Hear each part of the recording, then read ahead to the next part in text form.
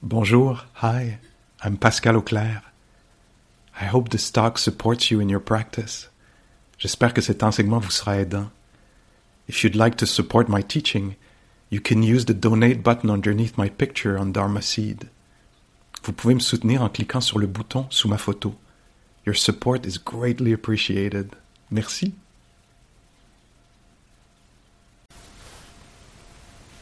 Bonjour. Ça me prend tout le temps une dose de courage pour entrer dans le silence. Un coup que je suis parti, par exemple, je suis plus arrêtable, je le sais, mais le départ, là, commencer. Parce que il y a vraiment une belle ambiance ici. C'est très calme, très posé. On dirait, en fait, ça donne un feeling que ça fait plusieurs jours qu'on fait ça. Vous sentez-vous en retraite? Ouais, hein? Je m'en venais là, en voiture tout à l'heure, là, puis je suis comme, wow, ça va donc bien vite. Tout était... les affaires sortaient, je disais, wow, un truc de pratique de golf, je n'avais même pas remarqué. Puis là, tout à coup, j'ai passé tout droit à la rue Santerre, parce que tout m'apparaissait tellement nouveau que j'avais perdu mes repères.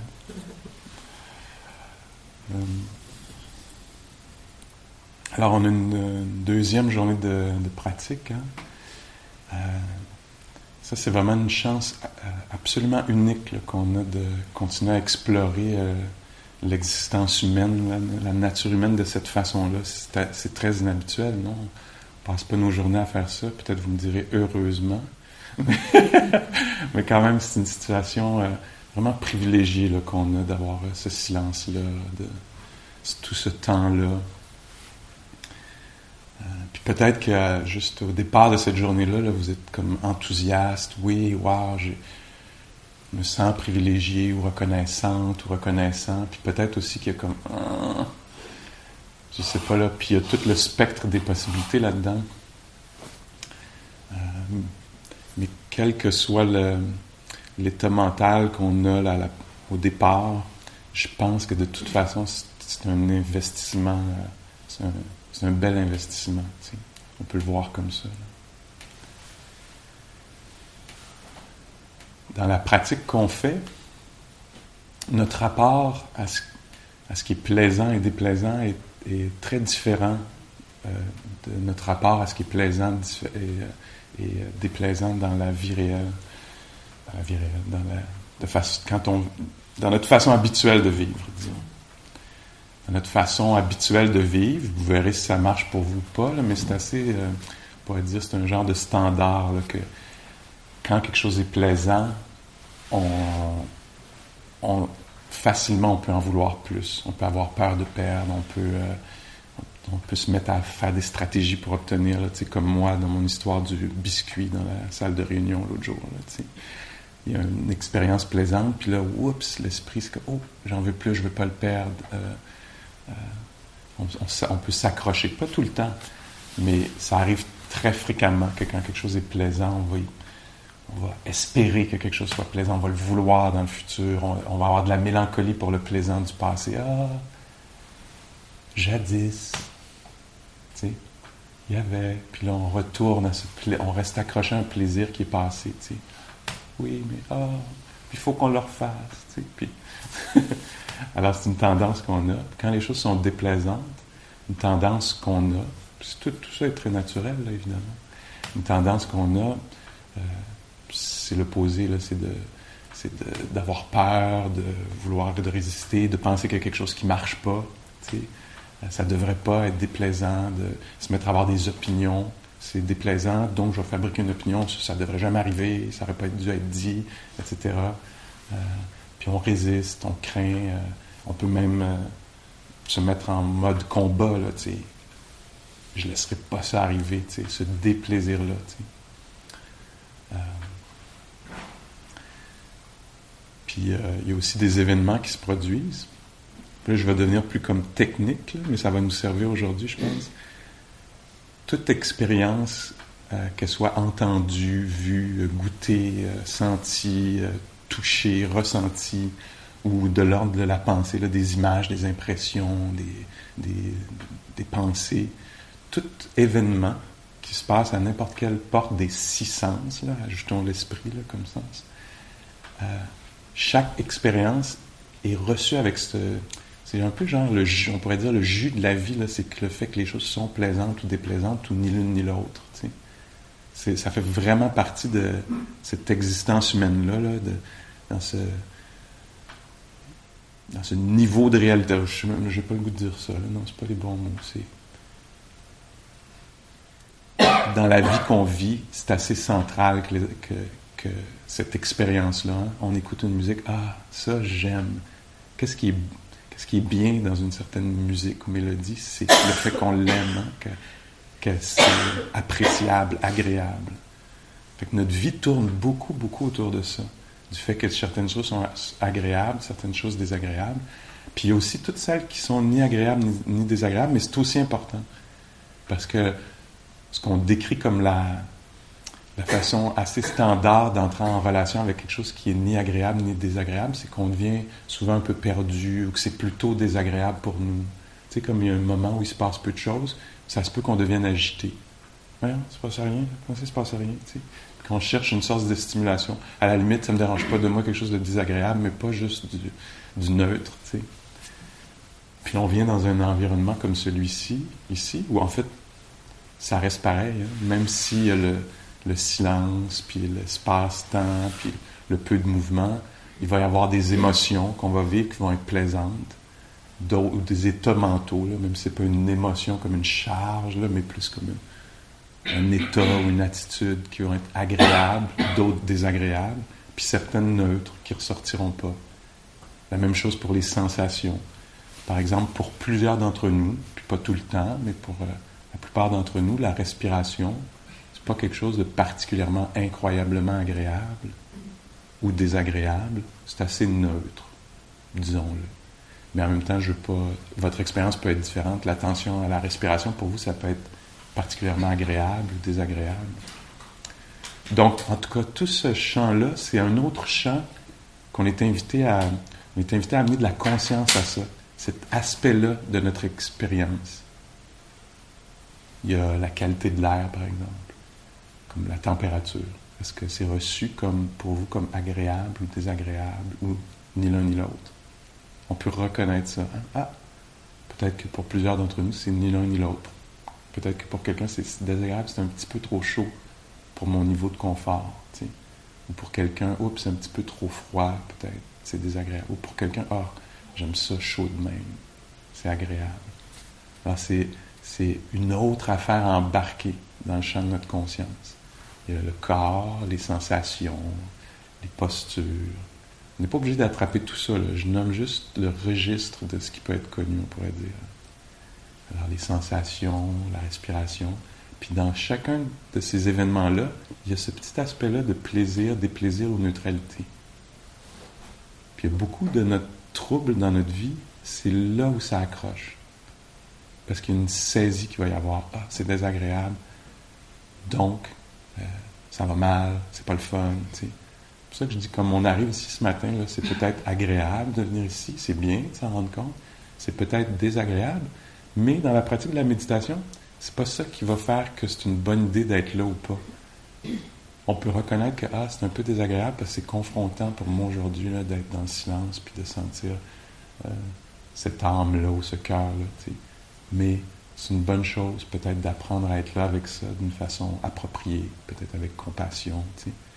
Fait que peut-être qu'il y a une partie de la job aujourd'hui qui va être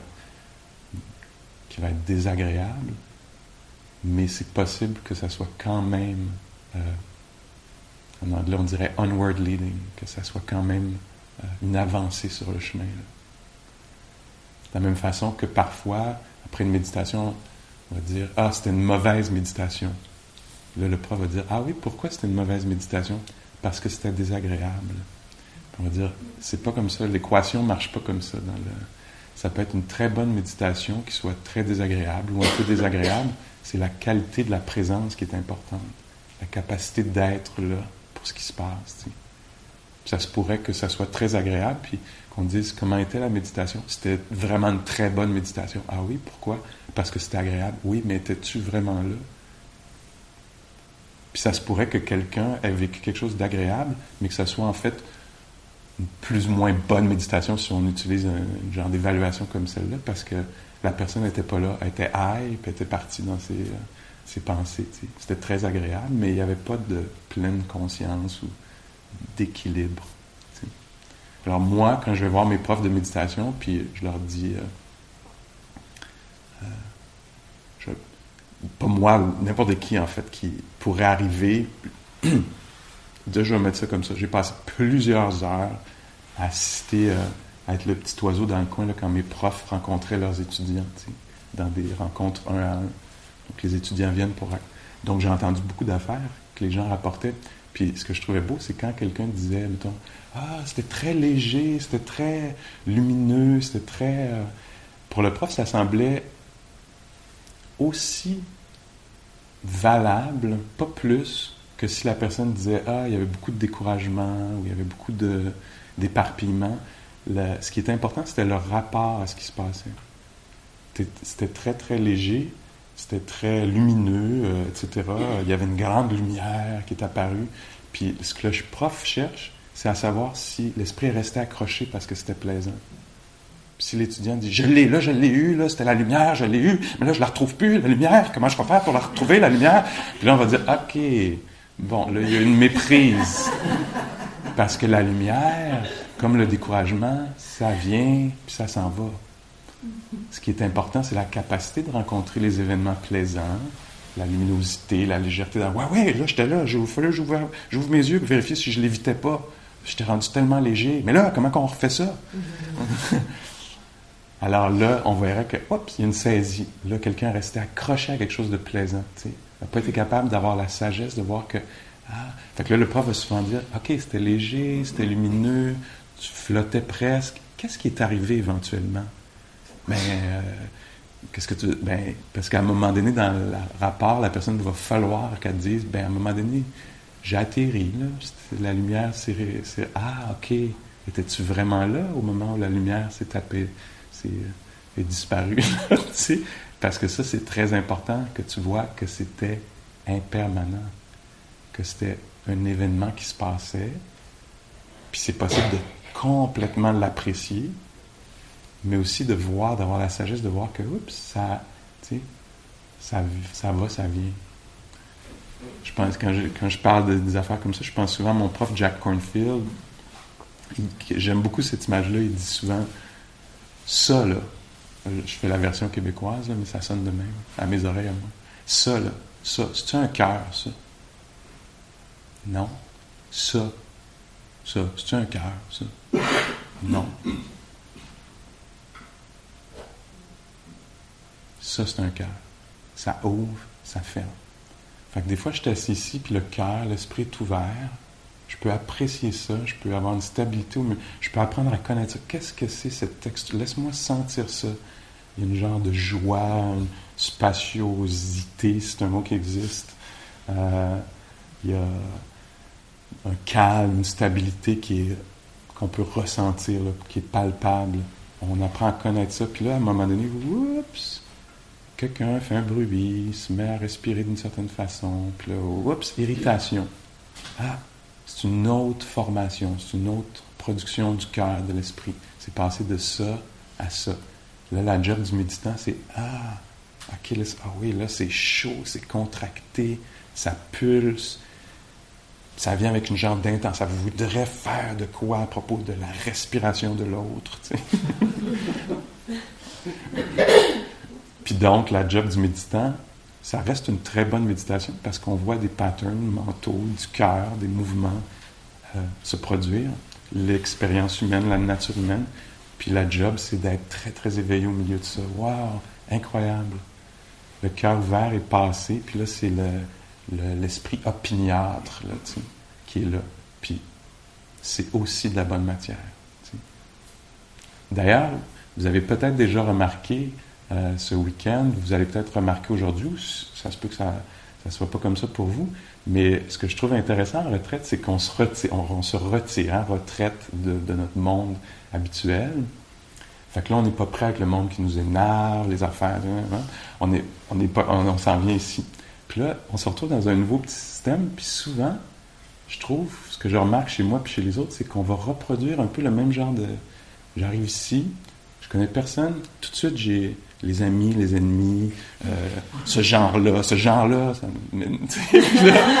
ou, si c'est pas de cette façon-là, si tout le monde me semble adorable, ça se pourrait quand même que, même s'il y a peu de stimulation, là, il n'y a pas les grands drames de la maison ou du monde qui sont là, on est retiré, il y a quand même tout à coup la respiration de l'autre, ou lui ou elle qui met ses bottes là, tu sais, ou quelque chose comme ça, là, tu sais. Je sais pas si vous avez remarqué ça. C'est comme si... c'est comme on s'amène, hein, on se retire du monde un peu, mais on s'amène nous-mêmes, on amène notre psyché, puis tout son petit système, tu sais, qui est habitué de...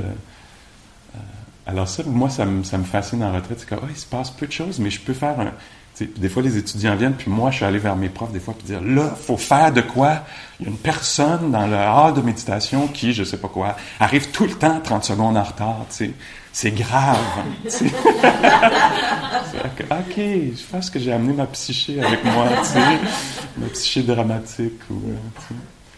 Fait que donc, ce qui est bien dans la retraite, c'est qu'on est en silence. Fait qu'on peut pas aller corriger l'autre, tu sais. Laisse-moi te montrer, pour ton bénéfice à toi, comment respirer, tu sais. J'ai beaucoup d'expérience avec la respiration. Je peux donner 2-3 trucs. Puis je vais t'arranger pour que tu respires à la façon dont je voudrais que tu respires. De la façon que je voudrais que tu respires. T'sais. Mais là, dans le silence, on est pris un peu avec ces affaires-là. Fait que là, ça peut être confrontant, mais on peut voir aussi qu'est-ce que cet esprit-là fait. T'sais. Puis, en tout cas, ces choses-là sont révélées. Fait que donc, aujourd'hui, dans la pratique, là, ce matin, on continue à apaiser le mental en se pluguant dans le corps que le Bouddha semblait appeler parfois le meilleur ami. Tu sais. Il disait, imaginez une bouteille qui est vide. Dans une bouteille qui est vide, n'importe quoi peut rentrer là-dedans. Tu sais. Puis donc, lui utilisait l'image de Mara. Mara, dans la pensée bouddhique, là, c'est l'incarnation un peu de tous les états mentaux difficiles. Tu sais. Alors, il disait, si la bouteille est vide, Mara peut rentrer dans la bouteille. La bouteille vide, ça représente le méditant, une personne qui n'a pas d'attention à son corps. Alors, le corps n'est pas infusé. J'essaie de traduire là, des mots anglais. Suffuse. Rempli d'attention. Là, on ne donne pas son attention au corps, alors ça devient comme un peu une bouteille vide. Puis là-dedans, les pensées difficiles peuvent arriver. Je ne suis pas investi dans le corps, par exemple, dans les sensations, dans n'importe quelle forme, de l'écoute des sons, juste être conscient que sa voix, c'est être là. Je risque d'être un petit peu éparpillé, puis là, oups, la semaine passée, telle personne a dit ça. Comme la porte est grande ouverte là, pour toutes les habitudes mentales, plusieurs d'entre elles qui font une spirale vers le bas, pour qu'ils puissent entrer. Puis le Bouddha disait, quand on donne toute notre attention au corps, les sensations dans les mains, quelque chose du domaine des sens, quand on donne son attention complètement, puis ça c'est une pratique là, pour arriver à développer ça, c'est comme si la bouteille était pleine, il n'y a rien d'autre qui peut rentrer. Puis c'est une expérience et Colin, c'est beaucoup de mots anglais, mais le mot en anglais, c'est seclusion. Puis en français, je dirais protection. C'est une forme de protection. Quand mon attention est vraiment bien donnée, je donne mon attention à mes mains, comme ça, par exemple. Je suis juste assis, puis je décide de généreusement offrir toute mon attention à mes mains. Si je le fais, puis j'arrive à bien le faire, puis encore une fois, c'est une pratique, il y a la capacité que mon esprit avait avant de s'en aller vers le désir d'autre chose. C'est comme si cette porte-là ferme. Fait que j'ai plus accès au désir d'autre chose, à ne pas vouloir ce qui est là.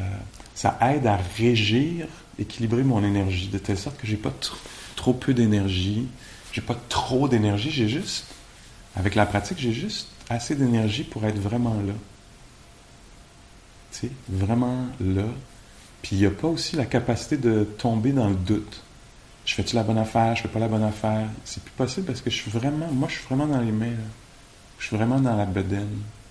Je suis vraiment dans les sons, tu sais, dans l'écoute des sons.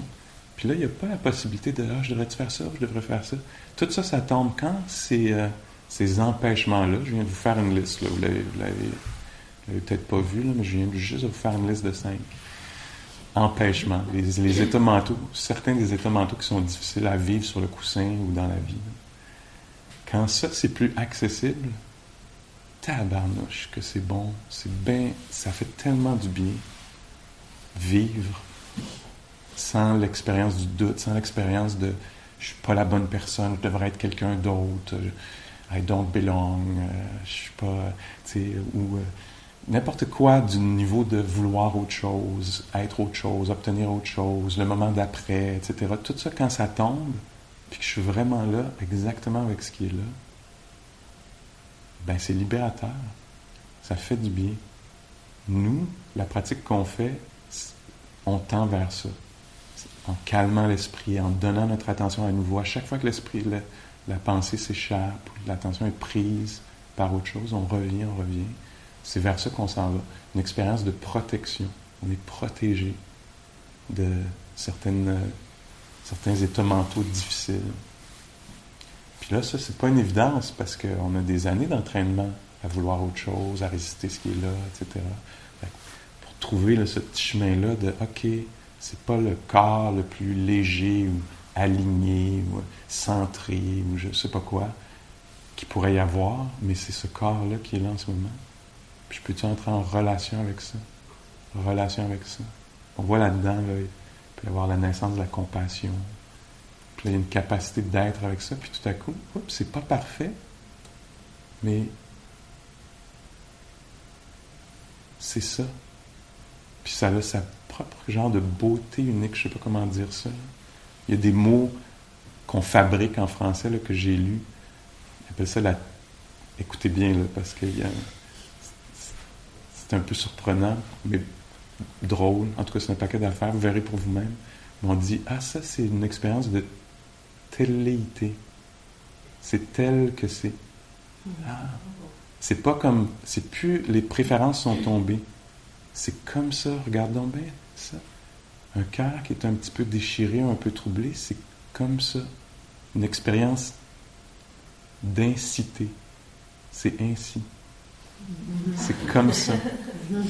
Une expérience... En anglais, ils disent suchness. Alors, c'est tel que c'est. Ça, c'est un esprit qui a une certaine équanimité, là, un certain équilibre, qui est capable d'entrer en intimité avec ce qui est là. Pas autre chose, pas une autre version, que s'il y avait un petit peu moins de ça, un petit peu plus de ça, mais juste ça exactement comme c'est là. Wow!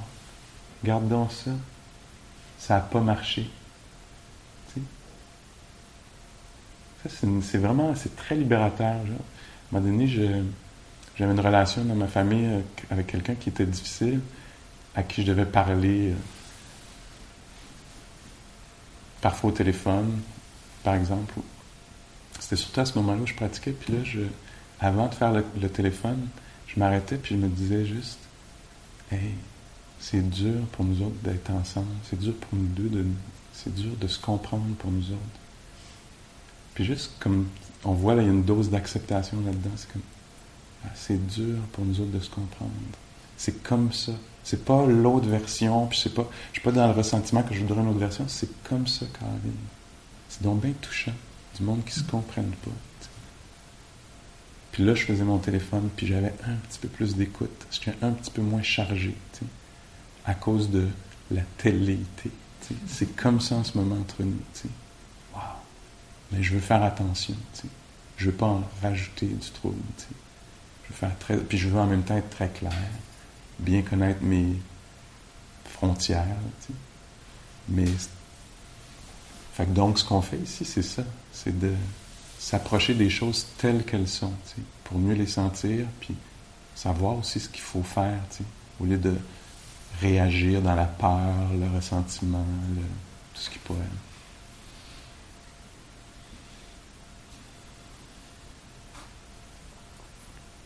Alors aujourd'hui, il y a le corps dans sa posture, juste être conscient qu'on est assis, qu'on est debout, qu'on est en train de marcher. Il y a le corps dans les sensations. Je le répète, là, mais c'est bon de revoir. Le corps dans les sensations, le corps qui respire, il y a le corps des éléments, la dureté, la chaleur, le froid, toutes les, comme la nature, là, tu sais. Corps comme ça. Il y a le plaisir, le déplaisir, puis la neutralité. Puis vous juste être conscient de ça. Ah, j'ai cet état mental-là en ce moment, puis c'est désagréable. Ah, c'est comme ça, cet état mental-là, il est désagréable, ou cet état-là, il est agréable. Une sorte d'ouverture, là. Alors il y a toute cette notion-là, pas cette notion-là, cette expérience-là de plaisir, déplaisir. On peut devenir, ça peut se révéler pendant qu'on est assis. Ah, là c'est ça que je ressens. C'est du plaisir, du déplaisir. Puis il y a les états mentaux. Savoir quand l'esprit est ramassé, quand il est éparpillé, quand il est léger, pogné, ouvert. Puis ça, c'est mon langage à moi. Vous avez le vôtre. Il peut y avoir une rencontre, là. Vous pouvez reconnaître des affaires là-dedans, mais vous avez votre langage aussi, là, t'sais. Ah, la perte. Je suis dans le deuil. Ça se peut que je sois assis ici, je vais être avec ma respiration, mais tout ce qui revient, c'est qu'il y a quelque chose qui a été perdu, puis ce sentiment-là de perte, dans la pratique, on n'essaye pas de tasser ça. Hein, laisse faire, là, c'est passé. C'est il y a un goût de perte, il y a un sentiment de perte ou de manque, il y a un manque. Puis d'apprendre à connaître ça, d'approcher ça avec pleine conscience, avec attention, avec soin. Reconnaître, nommer. Ah, c'est ça. Ah, il y a du calme. Il y a de l'attention elle-même, c'est un état mental. Ah, l'attention est fluctuante, intermittente, posée, raffinée. On peut découvrir ça, là. Puis n'importe quelle version est bien. L'idée, c'est d'être au courant, puis de bien le sentir. C'est que ça, c'est le grand espace là, de notre exploration ce matin. C'est-tu angoissant que je me montre tout ça, ou c'est comme pour nommer un peu le terrain, là? Puis encore une fois, on ne veut pas tout attraper. On veut juste prendre le temps de sentir une affaire. Puis cette affaire-là, des fois, quand on met notre regard dessus ou quand on la sent, elle disparaît. Parce que le son passe, parce que tout à coup, je me rends compte que je t'ai perdu, mais je ne le suis plus. T'sais. Tout à coup, je suis un peu agité, je mets mon attention là-dessus, puis ça se calme. T'sais. Alors les affaires, c'est ce peu qui disparaissent au moment où on les découvre. T'sais. On essaye tout ça un petit peu?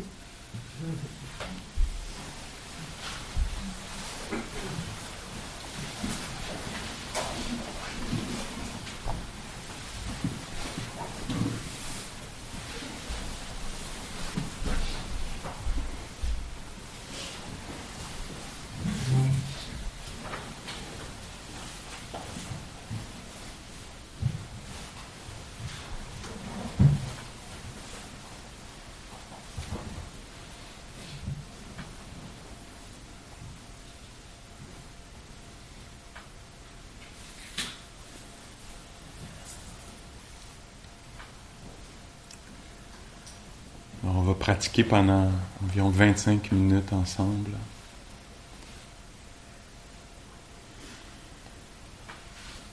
Mais encore une fois, juste un moment à la fois.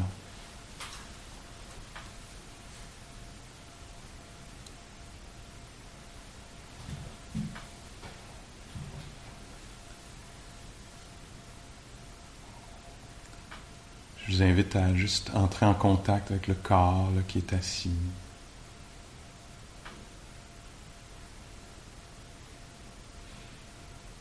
Si c'est difficile pour vous d'être avec le corps, là, à chaque fois que je dis ça, ça vous crée un petit stress. Voyez de quelle façon c'est possible pour vous. Quand moi je dis le corps, j'entends aussi l'ouïe, l'audition. Alors, si être dans le corps, c'est confrontant pour vous, dans un lieu qui semble safe, vous pouvez mettre l'attention au son peut-être. Il y a peut-être une région où vous pouvez être, dans les orteils, les mains, près des oreilles, aux paupières.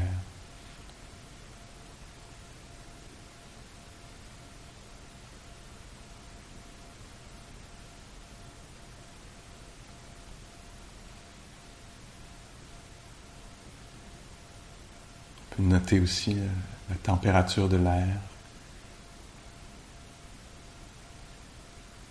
Puis on peut noter si c'est agréable, désagréable ou plutôt neutre, ni l'un ni l'autre. Devenir conscient de ça.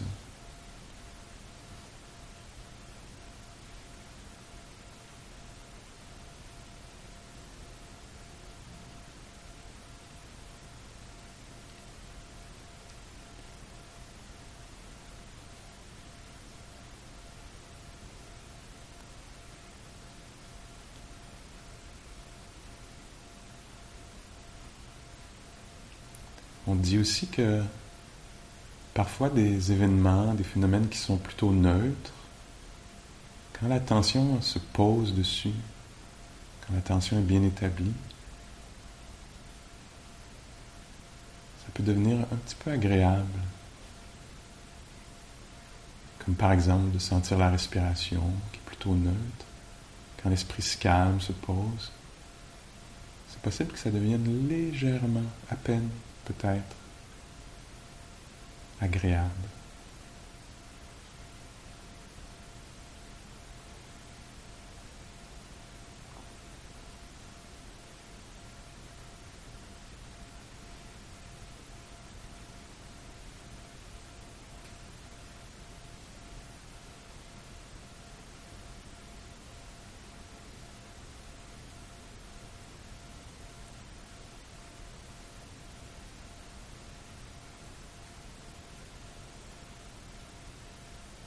En étant assis juste comme ça dans le silence aussi, c'est possible que notre état d'esprit se révèle un peu.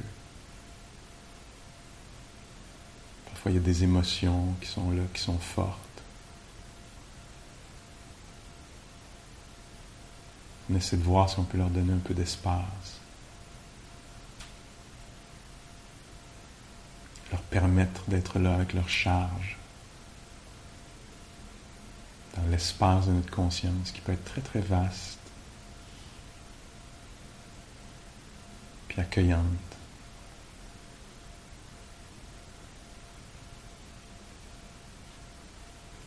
Si l'état d'esprit est plus subtil,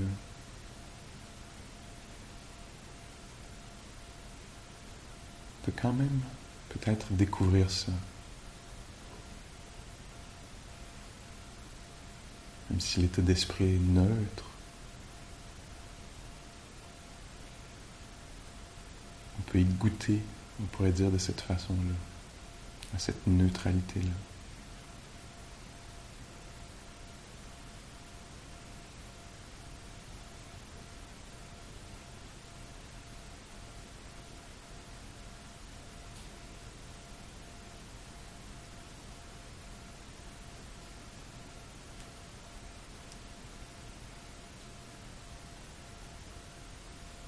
Si l'état d'esprit dans lequel on se retrouve est agréable, on peut devenir conscient de ça, puis apprécier ça, sentir ça. Ne pas craindre ça. On peut juste bien sentir ça, la joie. Quoi que ce soit d'autre qui est là.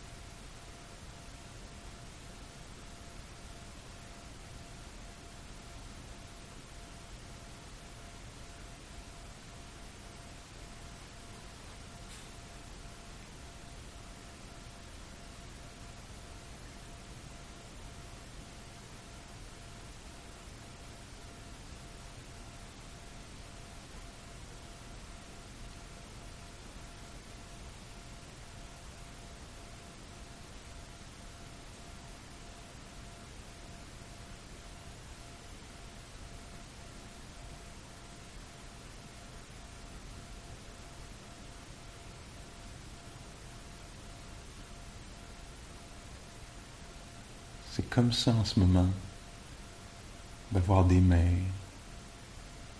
de respirer, de se sentir comme on se sent. C'est pas très grave sur quoi vous portez l'attention.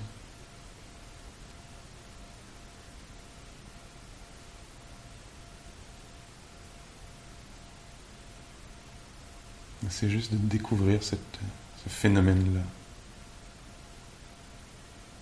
dans sa telléité, tel que c'est.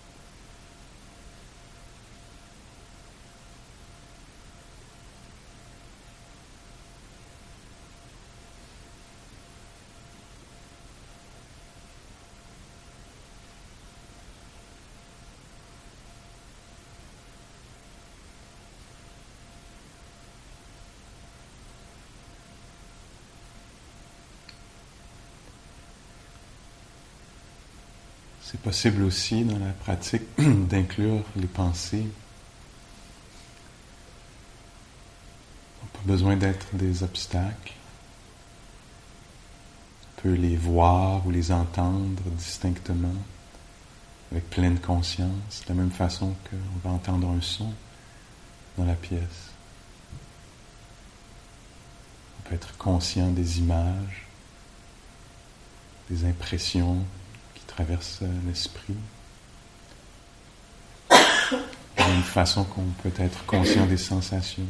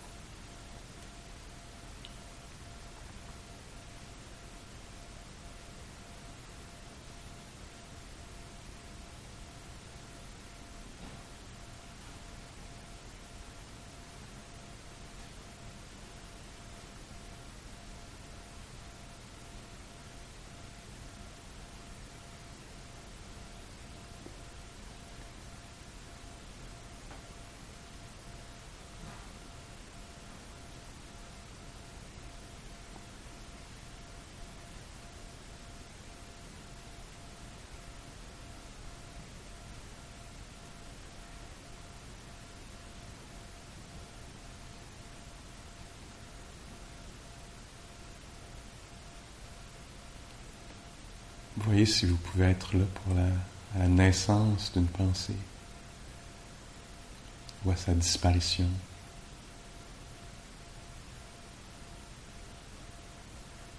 Découvrir ce qu'il y a entre les pensées.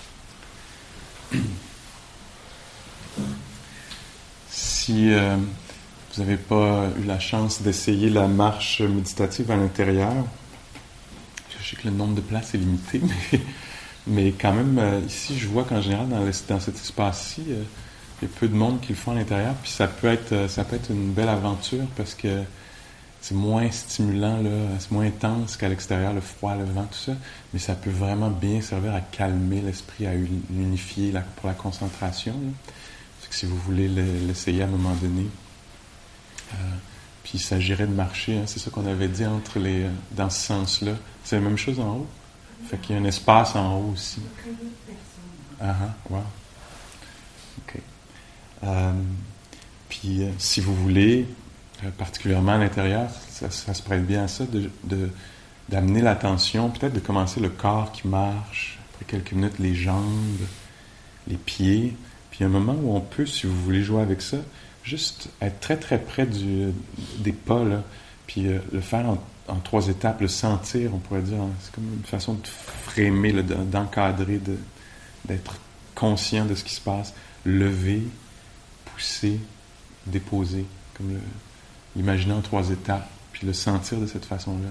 Ah, le pied qui lève, le pied qui avance, qui se pose, être vraiment là pour le pied qui se pose. Souvent dans la marche, on est dans l'autre pas d'après. Alors, wow, un pied qui se lève, qui se déplace, puis qui se pose. Vous pourriez jouer avec ça si ça vous tente. Il y a plein d'autres façons d'être là, évidemment.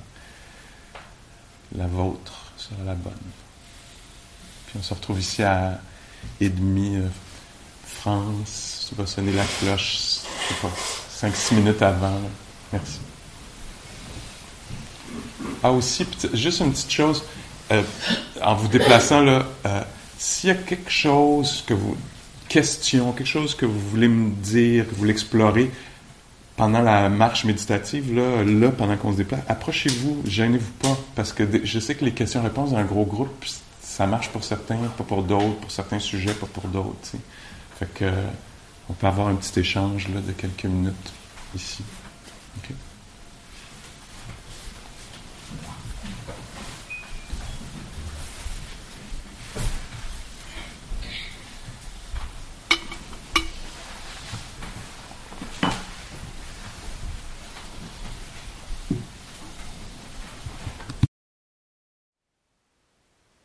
Thank you for listening. To learn how you can support the teachers and Dharma Seed, please visit dharmaseed.org/donate.